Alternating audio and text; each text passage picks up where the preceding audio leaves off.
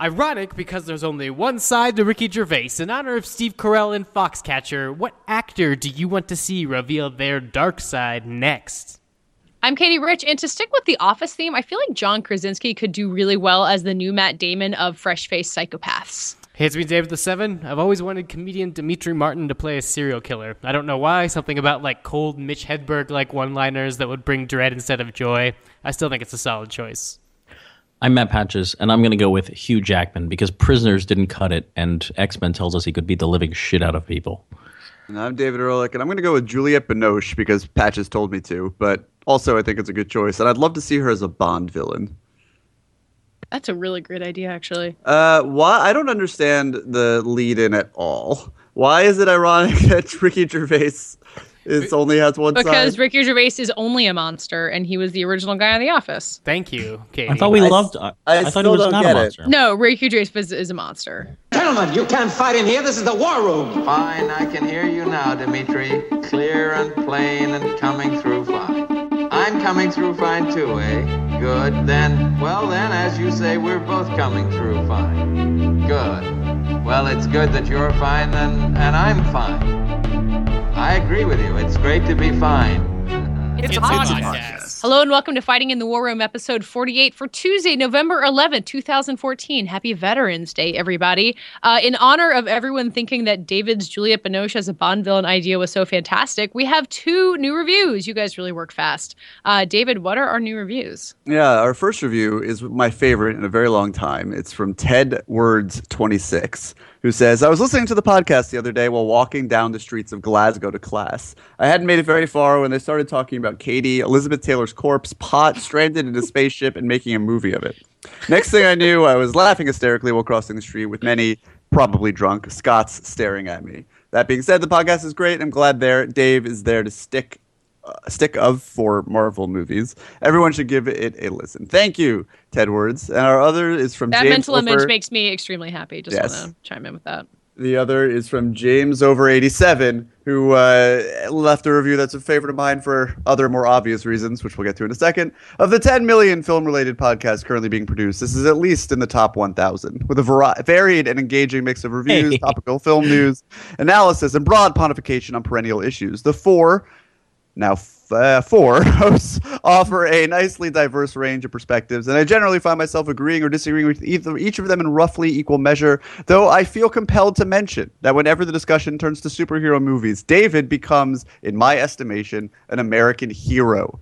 Dave Seven, in contrast, becomes history's greatest monster. Meanwhile, Katie... That is the first time that has happened. To borrow a comparison often applied to the host of another good movie podcast, is the Leonardo of the group, but only with regard to the positive elements of that association, i.e. being a good de facto leader who helps keep things on track, rather than the negative ones, i.e. being the least interesting. Oh, and as long as I'm comparing the hosts to fictional characters, Joanna is Hermione Granger, and Patches is Holden Caulfield's dead brother, Allie. Great podcast. Wow. Deep Keep up the cut. good work. Oh, my God. Given the Joanna shout out, I feel it's worth noted. Joanna is not gone. She's just not going to be part of the regular rotation as much, but we haven't kicked her out. Please don't. She's very busy. We still love Joanna. It's just because she is on many podcasts and is very busy, all of which are worth checking out. And We one still of love which her. is on this feed every Wednesday. Exactly. You can find lots of Joanna without unsubscribing from Fighting in the War Room's feed, so please don't go anywhere. We love you. Thank you.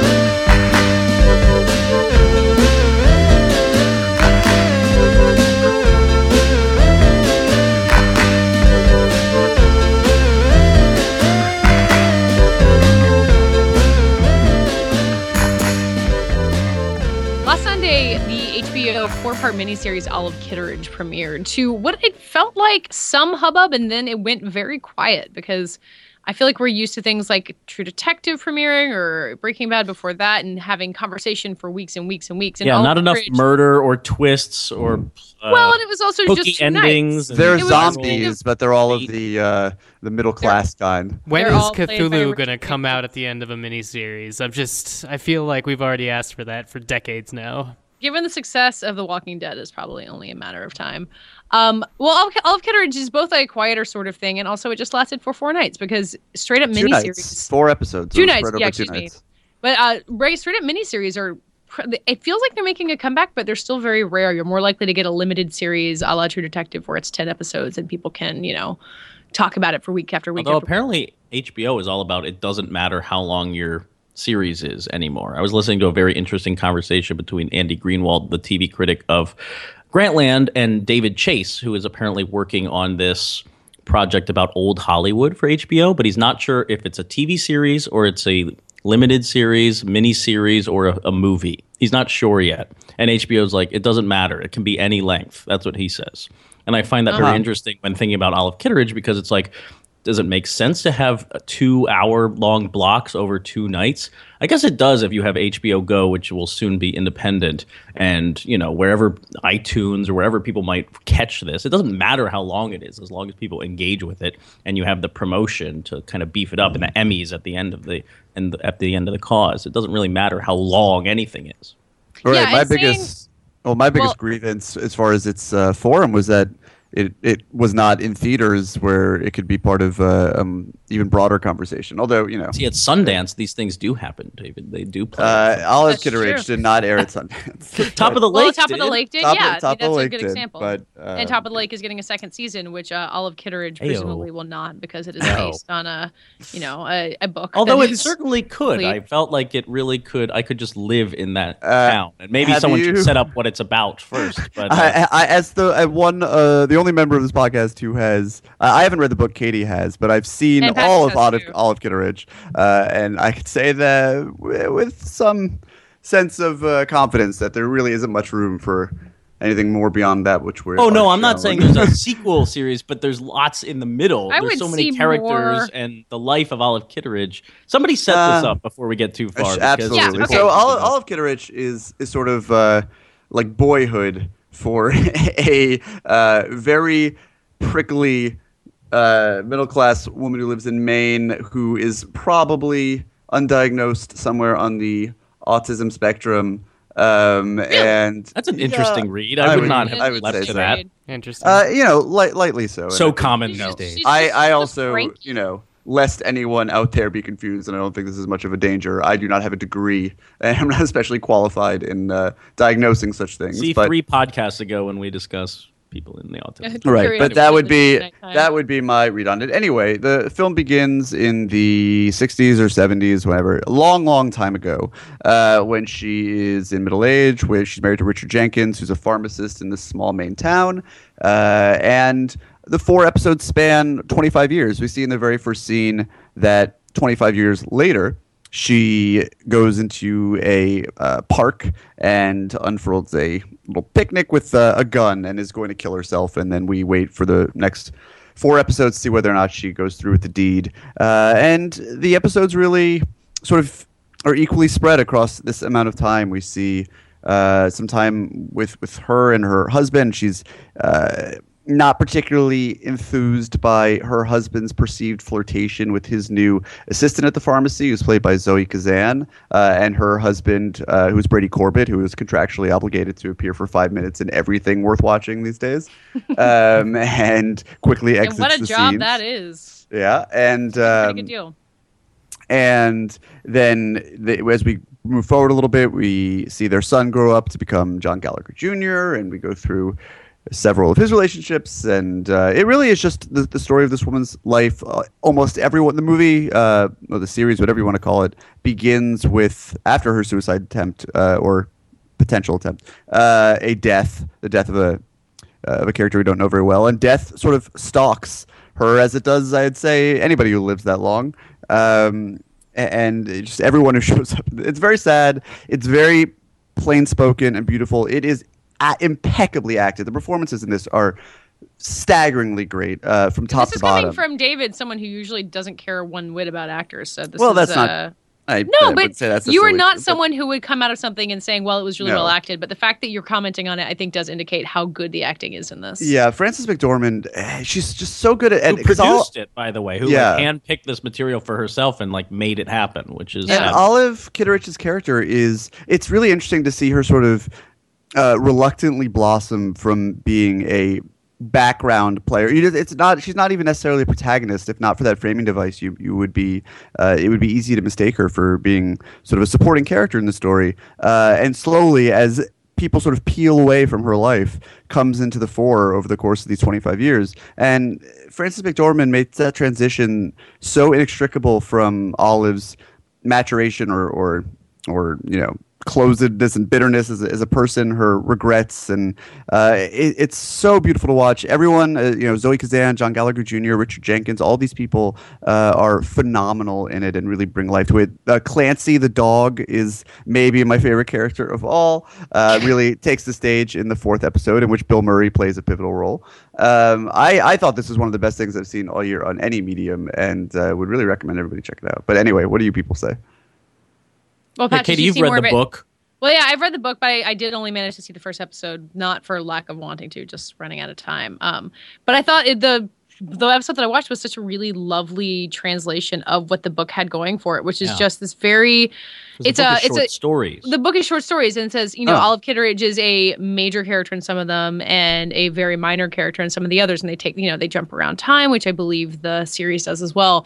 And you just get this sense of life lived in this one town. It reminds me of Our Town in a way, kind of not really the same structure, but the idea of the place that is pretty ordinary and there's nothing really special going on there, but it is the character that you are following throughout the whole thing, and you're watching the way life revolves around this place and how it can be sad and beautiful. And especially with Olive Kitteridge, choosing to have her be the major character you're following. She's somebody who is so difficult to understand and difficult to get along with. And even in this first episode where you're kind of seeing her tension with her husband around him kind of, he's the opposite of a lecherous man. Like, he likes this young woman who is his pharmacy assistant, but would probably never dream of cheating on his wife. But Olive notices it anyway. And, you can see her as this bitter wife, and they're not having any sex. And, you don't really... You see kind of the setup for it, and then it turns into something a lot more complex. And that's what the entire book did for me. You're giving these setups and these lives you think and seeing kind of the hurt and the people behind it. Right. And from that first episode, it seemed like Lisa Cholodenko, the director, and especially these actors, did a really great job of capturing that sad but totally understanding tone. Yeah, it has none of the script, and I think this is allowed by its format, has none of the concessions that I thought limited Are the Kids All Right, which was Lisa Cholodenko's last film, and made that feel a bit rote and too broad. I think she really tapped into the essence of this material and was given the time to do it justice, and you really feel the weight of that time pass, and all the actors allow that progression to feel very believable. And yeah, the relationship, as you were saying, Katie, between Richard Jenkins and Frances McDormand is so beautifully realized. Well, the other thing that I really like about it is she comes off as so cantankerous. And what's interesting is that she's a school teacher. And I think in that first episode, she's kind of characterized as such, like this kind of grumpy teacher we all have. And then what happens, and this happens in the book, and I think the movie is very successful in this way, is by casting her as a side character in episode 2, at least in the first half, where she meets this kid that she used to teach. And he's going through this whole ordeal, and we see this whole other side of her, this very loving. I mean, she can really open up to this kid who's on the brink of death in some ways. And that reframes her entire character. And the way that Cholodenko paces this miniseries, I mean, I could envision it all as one kind of rambling story, but gliding between these different perspectives where she is the main character, where she isn't. It just challenges her character. And we see all the different sides. And Frances McDormand is totally up to the task. And when the miniseries kind of escalates in a very strange way, there are moments that these characters will never forget because they're so crazy. They don't seem unbelievable either. No, the third episode is what you're referencing, yes. I think. The third episode takes quite a turn, which I did not see coming. Does it take place in a hospital? It does, yeah. Okay, yeah.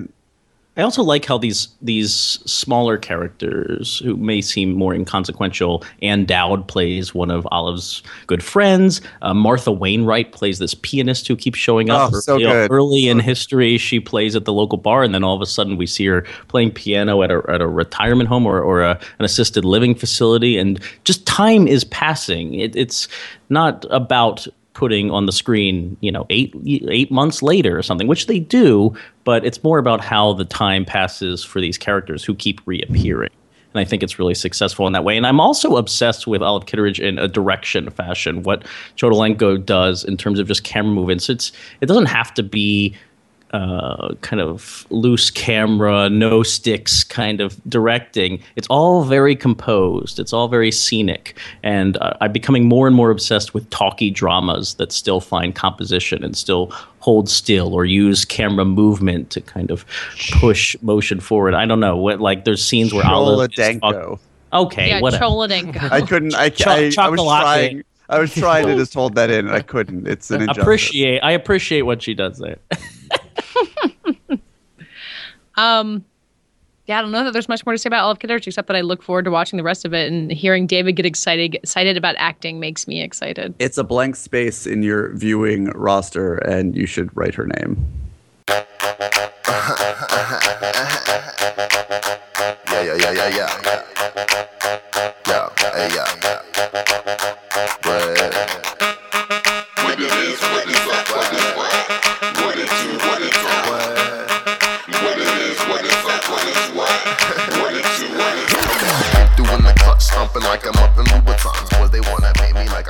For this week's mini segment, I'm bringing back the quote quiz.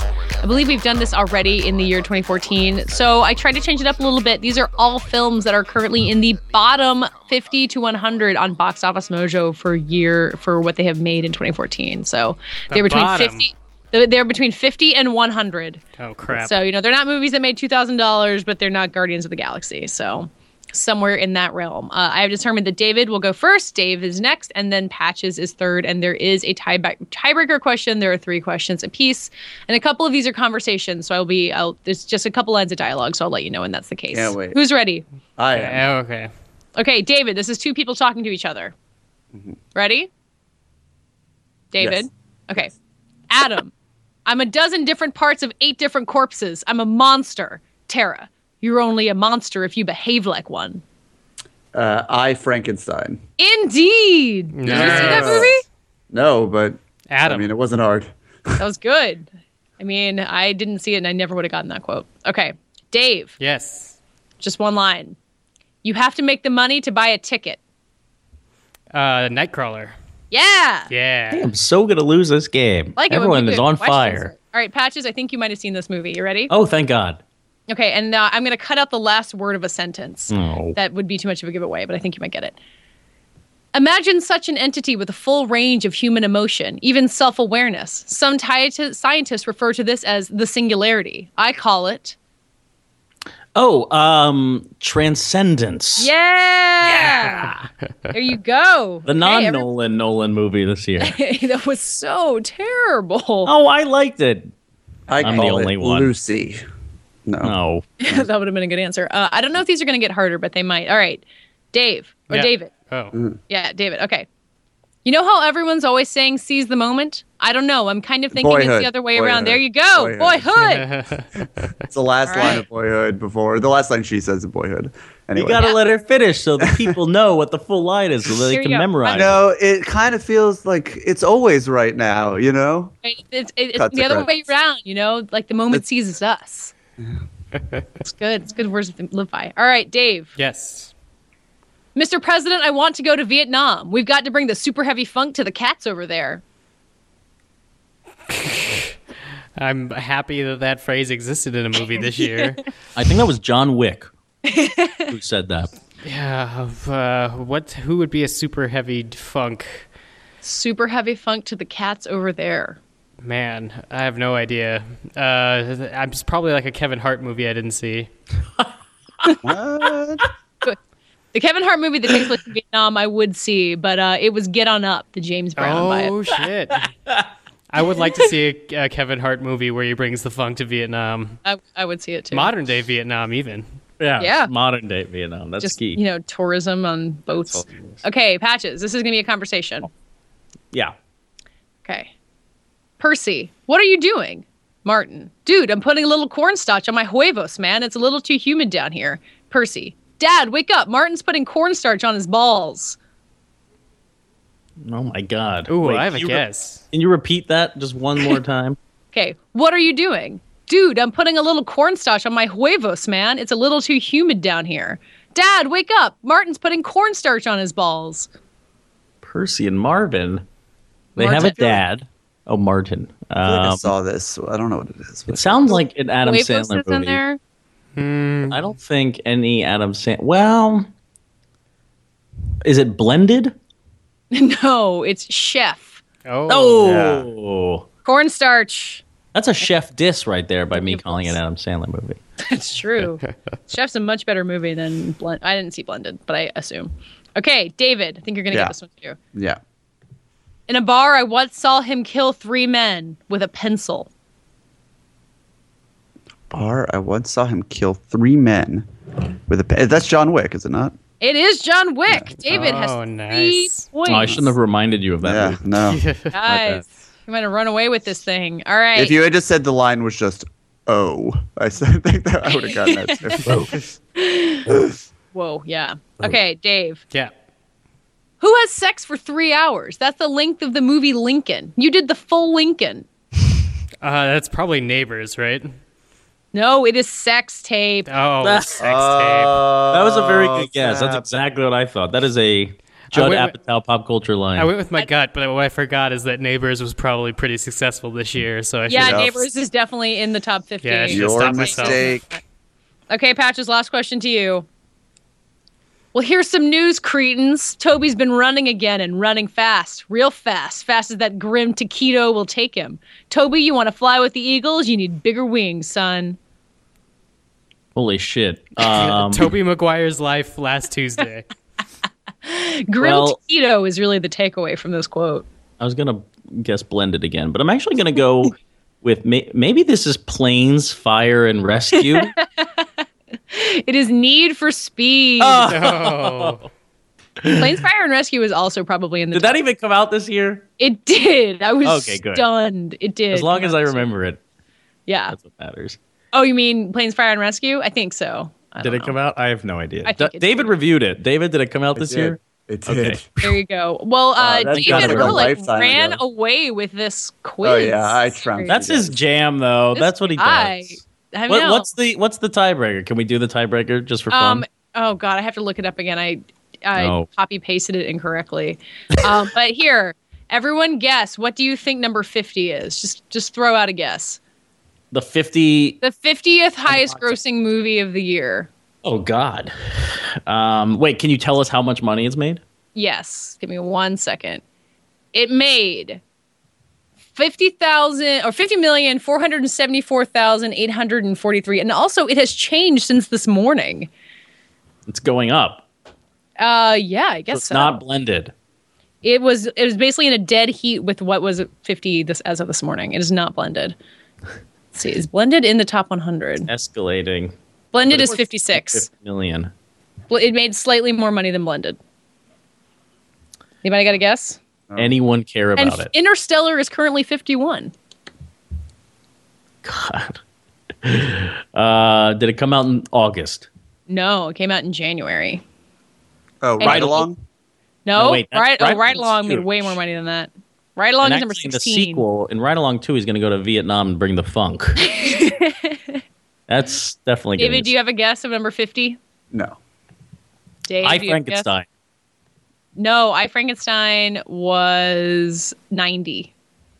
This movie made way more money than I Frankenstein. Woof. Paranormal Activity. All right, there are too many Latino guesses. exists. Okay. What The is answer is If I Stay. If I Stay. And Oh, the I movie- went and saw it this morning. That's why it And went you up. stayed.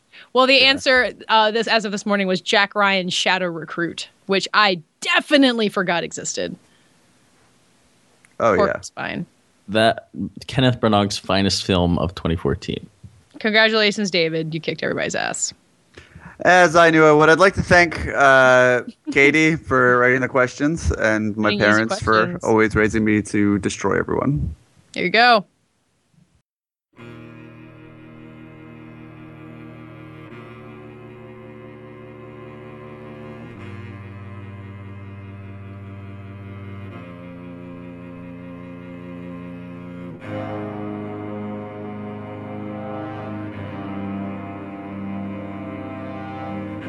We're going to be reviewing Foxcatcher later this week, so I don't want to get too much into detail about that movie. But an interesting thing that you come away with from watching Foxcatcher, and it kind of becomes more obvious the longer that you watch the movie, is that it is both a movie about a crime and a wrestling team and kind of this strange personality in John DuPont that led to the story at the center of the movie, but it's also about America, in that eventually at the end of the movie there are people chanting USA, USA, but it's about the American wrestling team and, about the American dream in ways that a lot of movies can be.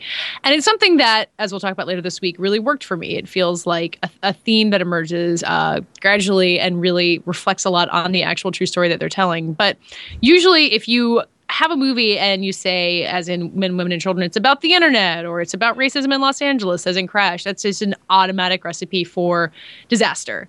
But I don't know if that's the true way to treat movies that kind of go about telling a theme, not more so than a story, because I don't think any of them would say that they do that, but they are about a theme as heavily as they are about a story. So I was wondering if you guys also feel the need, if you can think of other examples of movies that are about something bigger than just the story themselves, and very bald-faced about it. Not that, something can wind up being about a broader theme in addition to a compelling story, but that it's really trying to be about America or about crime or about... That sounds like every Oliver Stone movie. Yeah, well, as I said Greed, I realized it did sound like an Oliver Stone movie. I mean, I'm going to be careful to not make it sound like I'm shooting you down for raising this question. No, I just think that, many of my, or at least the way that I think about many of my favorite movies, I think of from an idea, I come at them through the angle of an idea first.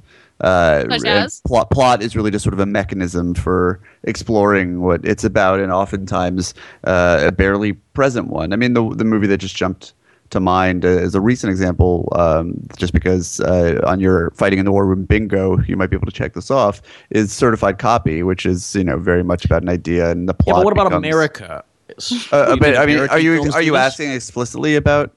No, I'm not. I'd be more interested in American films that do this about America. Yeah, well, I didn't really want only films about America, but I think that's a place where American movies can get really terrible if they try to do it. I think. What's shit? There's one. What is Munich is very. I'm trying to think. There's a movie that's not Remember Me that ends with like a hugely foreshadowing 9/11 that I just remember being like, this movie is transparently about. Munich does do that. Munich, of course, Munich does that. I'm saying there's another one that does so much less tactfully and even more overtly, if you can imagine that. And then everyone was like, okay, we get. I'm thinking of it's not about 9/11 necessarily, but Killing Them Softly, which I don't think is a great movie by any stretch of the imagination, but that is very in your face about being about America and about his big idea, and all the chess pieces. Right, I think it may end. Very it either ends or begins with Obama on television at a bar. Just like him giving a speech. It may be both. I mean, it begins with the audio of him speaking, and I think it ends with Brad Pitt in a bar where Obama might be on television, and he says "fuck the money" or something. That's an explicit reference to capitalism. Yeah, I love that. I love Killing Them Softly. Is it Killing Them Softly or Killing Me? Killing Them Softly. Killing Them Softly. I love how crass that is about American issues and about how everyone seems to inhabit an archetype or the worst part of America, or different classes vying for success by whatever their own American terms are. I really like how crass that movie is, and many people don't. Now, when you say crass, a lot of people use crass to mean something bad. Yes, but in this case, it's just it's splattering ideas about the American dream and about ambition, about wealth across this canvas like it's fucking Pollock or something. I think Pollock is crass in the way that they're splattering paint, and the way that it uses Obama voiceover in a way. In what? Raw? Broad? I think crass is the wrong word. Crass would mean lacking sensitivity, refinement, or intelligence. The refinement element, I can understand. Are you reading? Yes, because Katie's right in calling you out and saying that this is the wrong word for it, and I wanted to be precise as to why. I think lacking refinement is what is characterized by your examples, but not intelligence. Well, I don't necessarily Well, you seem to. I mean, you're saying that they haven't. Well, you're saying that they have intelligence. You disagree with the word's definition. Yes, I do. Because words change and evolve. So sorry, Merriam-Webster. I'm not buying it. Get the Patches Dictionary now. No. We all better appreciate it while we can. You know. Oh boy. Wow. Low blows there. No, I'm just saying that I can appreciate a movie that kind of like swings its around and doesn't care about, the subtlety or trying to kind of grind these themes into characters so that they barely exist and you have to read into them. A movie like Killing Them Softly can throw them all out and then have those moments be in slow motion. There's a scene in Killing Them Softly where the bullet goes through the glass, and this is just so on the nose and it's so vulgar in a way, but that's how it's pushing its themes through. That's how it's mirroring American culture in a way. It is crass. I stand by it.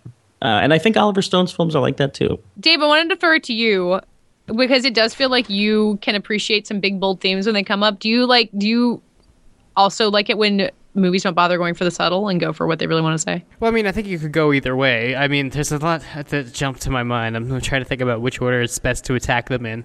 Like, you have movies like, I mean, just to go with, like, the cinema of David Fincher alone. You have movies about Fight Club, which is about being a teenage boy that never gets a chance to grow up, but is about, plot-wise, this, Project Mayhem fighting Brad Pitt and Ed Norton thing, which appeals to the person it's trying to communicate its theme to, which I think is part of its artistry. And then you have things like a Serbian film, which I won't describe too much because I know nobody wants to see it listening to this podcast. Nope. But it's basically taking the idea, like the words of the theme, this government rapes you from your birth to your death, and like that thematic phrase, and then makes it real for like 90 minutes and makes you feel the horror of that. And it's sort of like the plot doesn't really matter, and at the end it's ridiculous. But then I think something like Gone Girl, to loop back to David Fincher, the book was so obviously like a beach read until the last chapter where, spoiler alerts, I guess, if you don't want to know anything about Gone Girl, but the pregnancy is revealed in the book a lot more suddenly, and in a way that for me when I was reading it was like, oh, this book has been about marriage all along, where it puts you in a place where you're both with and against both of these people, and they're going to stay together for the kid. Like, literally, that's sort of the punchline of the book. And then the movie allowed to make it sort of about the media because we have to be active in watching it. But that still sort of exists in, like, the theme of Gone Girl is this captivating mystery to draw you into an actual conversation about two sides of a marriage.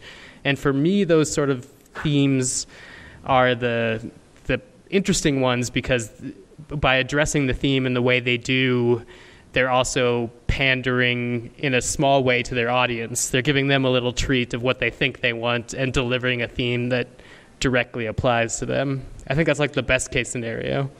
Of pandering while also doing something that's not what they're saying they're doing out loud? Well, like for me or someone like who's a genre fan, like it's a bonus if Speed Racer the movie is about something. Like you're going to see Speed Racer the movie anyway. So when these things are really successful is when they find, something I want to see, and like, The Raid being able to sell me in the idea that it's just one guy taking out a building full of mobsters and then deliver something else. The Raid didn't necessarily do that, but it's a way to take a high concept plot. But see, I think that Speed Racer is always going to be about something, even if it's not explicitly about something. You know what I mean? Like it's, I think all these films. No one makes a movie in a vacuum. Exactly. Yeah. Right. Well, I mean, you hope that they have high, aspirations behind what the movie's saying, but it's so hard to shepherd something like that through the process. An active theme and an interesting plot is like two of the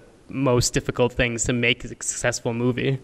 Well, that's why I'm a little disappointed in what horror does these days, because I think, or even science fiction, those mediums and those genres seem to be able to push like really on the nose allegory through the system easier. And I was disappointed that a few months ago when we were reviewing Captain America, Winter Soldier, that was like, I think Katie and I were talking about how that was the last movie or the only movie to really confront NSA spying or all these kind of like That's government changed. threats that we have. Yeah, no, that's certainly changed with the introduction of Citizen 4, but that's an interesting point because we have to have this like direct documentary to confront these things. And what I like is something like Invasion of the Body Snatchers and something that's or Night of the Living Dead, these things that are confronting socioeconomic issues or government issues very visibly, despite the fact that the veneer is aliens or zombies. We know these are allegories. We can tell they're drenched in issues. And when the expository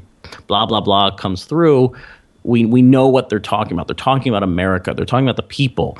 But in the case of the movie, they're talking about aliens. And that's what I wish we had more of today. And I don't see that a lot. We either have to confront it directly in documentary form, or we have to tease it with something like Captain America Winter Soldier, which I do think gets there a little bit, but we don't see a lot of that, especially not in Marvel movies and juggernaut blockbusters, but not enough The Babadook confronts it in direct, very direct form. Well, Confronts NSA spying? It confronts NSA. Well, I don't want to say what the Babadook confronts, but you'll know it when you see it.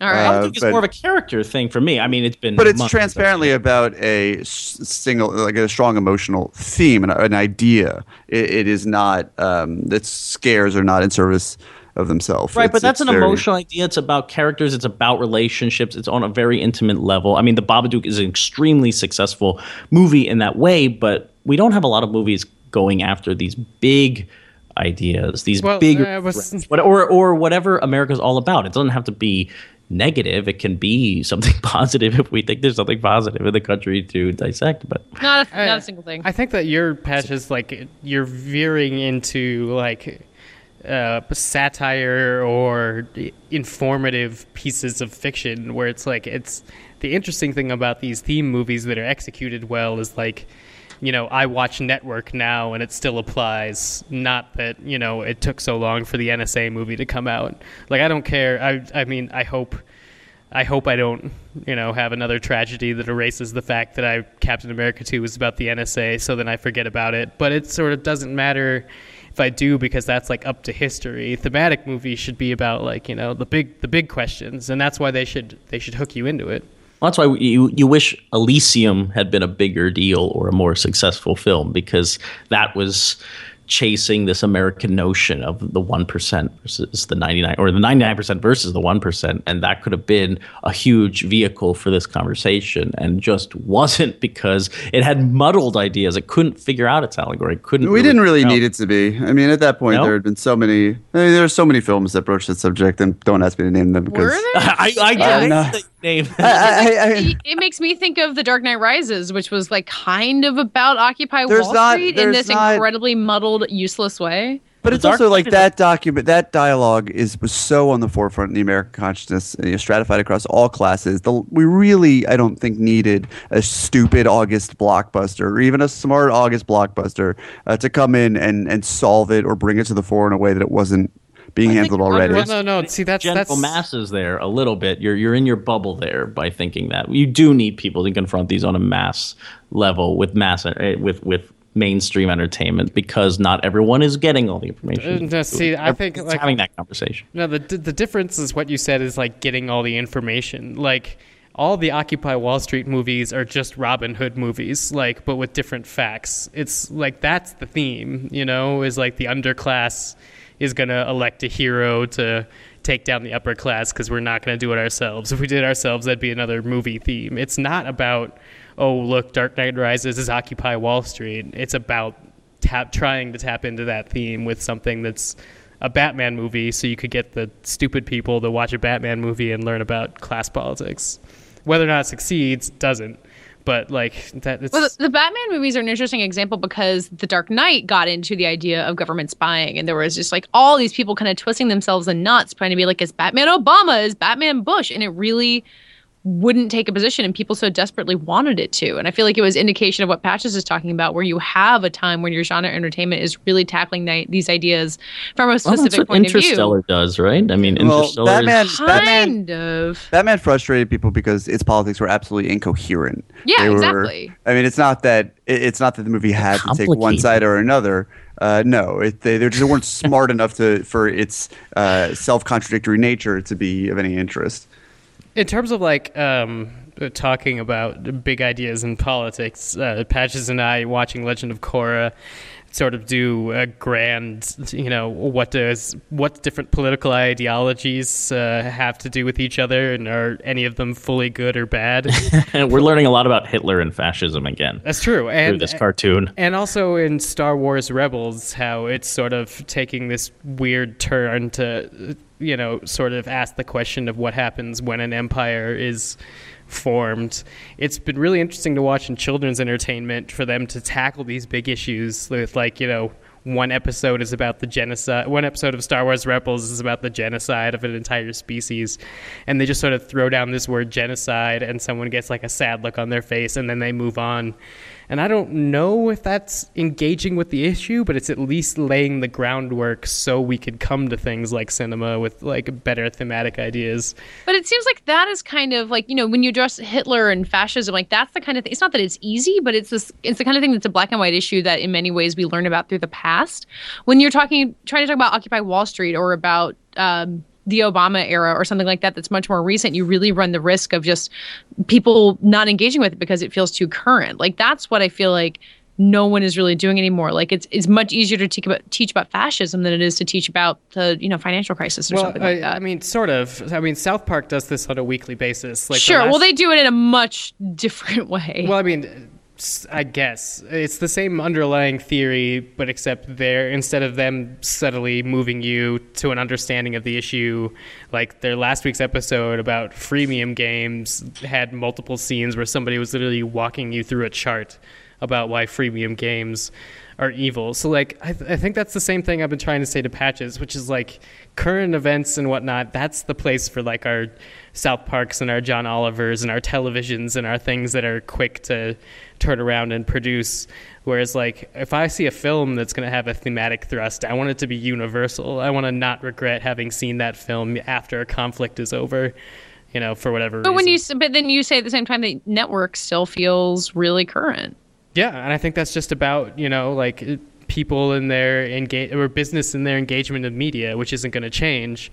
But it's not, for me, it's not about something like the dawning of 24-hour news networks because I grew up with that. So, well, this was what was so strange about seeing Citizen4 and having the movie break news at that opening night screening where there were journalists in attendance who were covering the revelations that were made in the first scene that were going to be revelations for exactly one screening of this film in history, and then were going to be texture of a story after that. And so that was a movie that really sort of exposed that dichotomy and blurred the line a little bit as seen how long form entertainment, and Laura Poitras was saying that if you're investing in long form documentary filmmaking as a conduit for delivering news, you're going to have a lot of failure. But that was really interesting to see.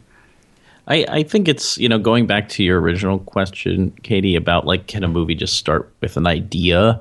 And if we're centering on ideas about America, I think this is what Richard Linklater does so well. Especially, I mean, movies like Waking Life are just about, here's a bunch of ideas and let's just talk about them. But even something like Boyhood is very much, what is it like to grow up X amount of years in American culture, and how does that impact real people? But for me, it's also about like where he's living and this country and this idea of living here.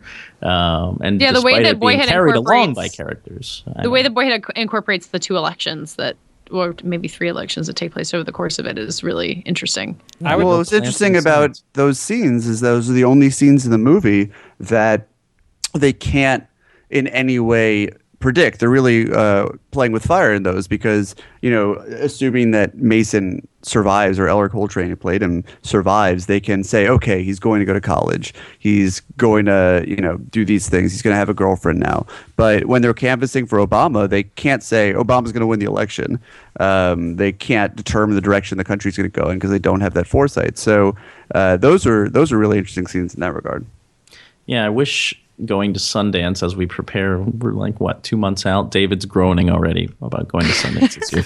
But I wish some of the films that we saw there, what directors and writers were doing on the indie level confronted more of this kind of casual American reflection as opposed to being quirky character portraits and more of the Linklater Slackers era stuff, just cutting off a piece of fabric of America and seeing and what that idea is and seeing the people that you would encounter there. Have you just been missing the post Your Highness cinema of David Gordon Green? It's true. No, you're right. Manglehorn, his new one is very much just setting down the camera in the middle of this old man's life about how he has no idea what the world is like. And you're right. Prince Avalanche is kind of like that too. Joe. Not Joe. Joe. I love Joe. Yeah. Joe's good. I was actually thinking of Mud, which isn't a David Gordon Green movie. Please ignore me. Good. Mud less so. I think actually Green's films are more successful than Mud, which I don't know if that's a controversial statement, but I'd take Joe or Prince Avalanche over them. These kind of navigating the wide streets of southern or Midwestern towns. Just I'm not going Let's not back to end that this for conversation Mud. on that note. Poor Mud. Katie, is there a director that does this for you really well?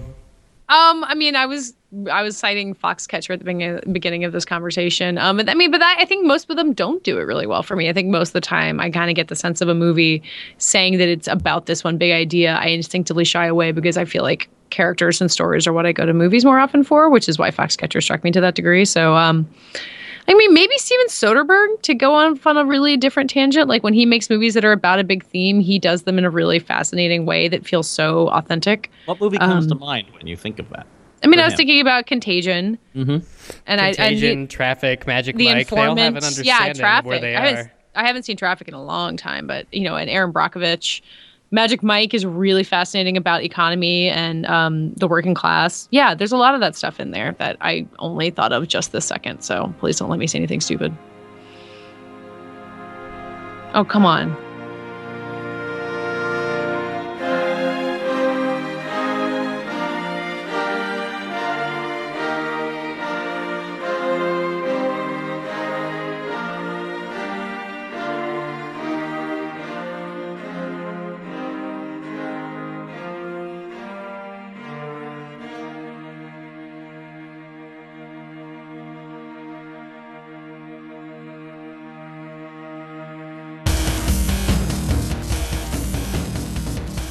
That does it for today's Fighting in the War Room. We'll be back on Friday to review Foxcatcher, as you might have guessed from our conversations in this episode. In the meantime, tell the people who you are. I am Matt Patches. I write all over the internet, places like Grantland, Vulture, and sometimes Vanity Fair with Katie. And I put it all on my website, mattpatches.com, and I'm on Twitter at Mr. Patches. And remember, each week we put the episodes on fightinginthewarroom.com, where you can comment or share or call me Holden Caulfield's dead brother, whatever you want to do, fightinginthewarroom.com. I'm David Ehrlich. I want to give a shout out to Matt Patch's Grantland interview with Hans Zimmer, which I thought was illuminating, and anyone who cares about Interstellar or Christopher Nolan movies, which I assume at least all of you does probably have some interest in Christopher Nolan as a figure in the film. That should definitely go read. I am the editor-at-large of Little White Lies magazine. I also write on the Dissolve, the AV Club, Complex, Playlist, etc., etc. You can find me on Twitter at David Ehrlich and at Criterion Corner, and you can find all of us together on Facebook, Fighting in the War Room. I'm Dave Gonzalez. My first name, DA7E, is also my Twitter handle. I write around the internet at places like Latino-review.com and Forbes.com about mega franchising, including superhero movies and Star Wars, which makes me America's Greatest Monster, and you could participate on The Thought Bubble. It's the podcast that comes out on this feed on Wednesday. It's a Q&A podcast where I answer your questions about superhero comics and the comic book movies and television shows that precipitate about it. It's been super fun. Check it out. You're already on the feed this Wednesday. If you want to give us a call, you might end up on the show when we decide to use those phone calls at 914-410-6450. I'm Katie Rich. You can find me on Twitter at Katie Rich, KateyRich, or on Twitter, or you can find all of us on Twitter, Jesus Christ, at FITWR, where you can answer this week's lightning round question, which is... In honor of Steve Carell and Foxcatcher, which actor do you want to see reveal their dark side next? Thank you for listening, and we'll be back talking to you on Friday.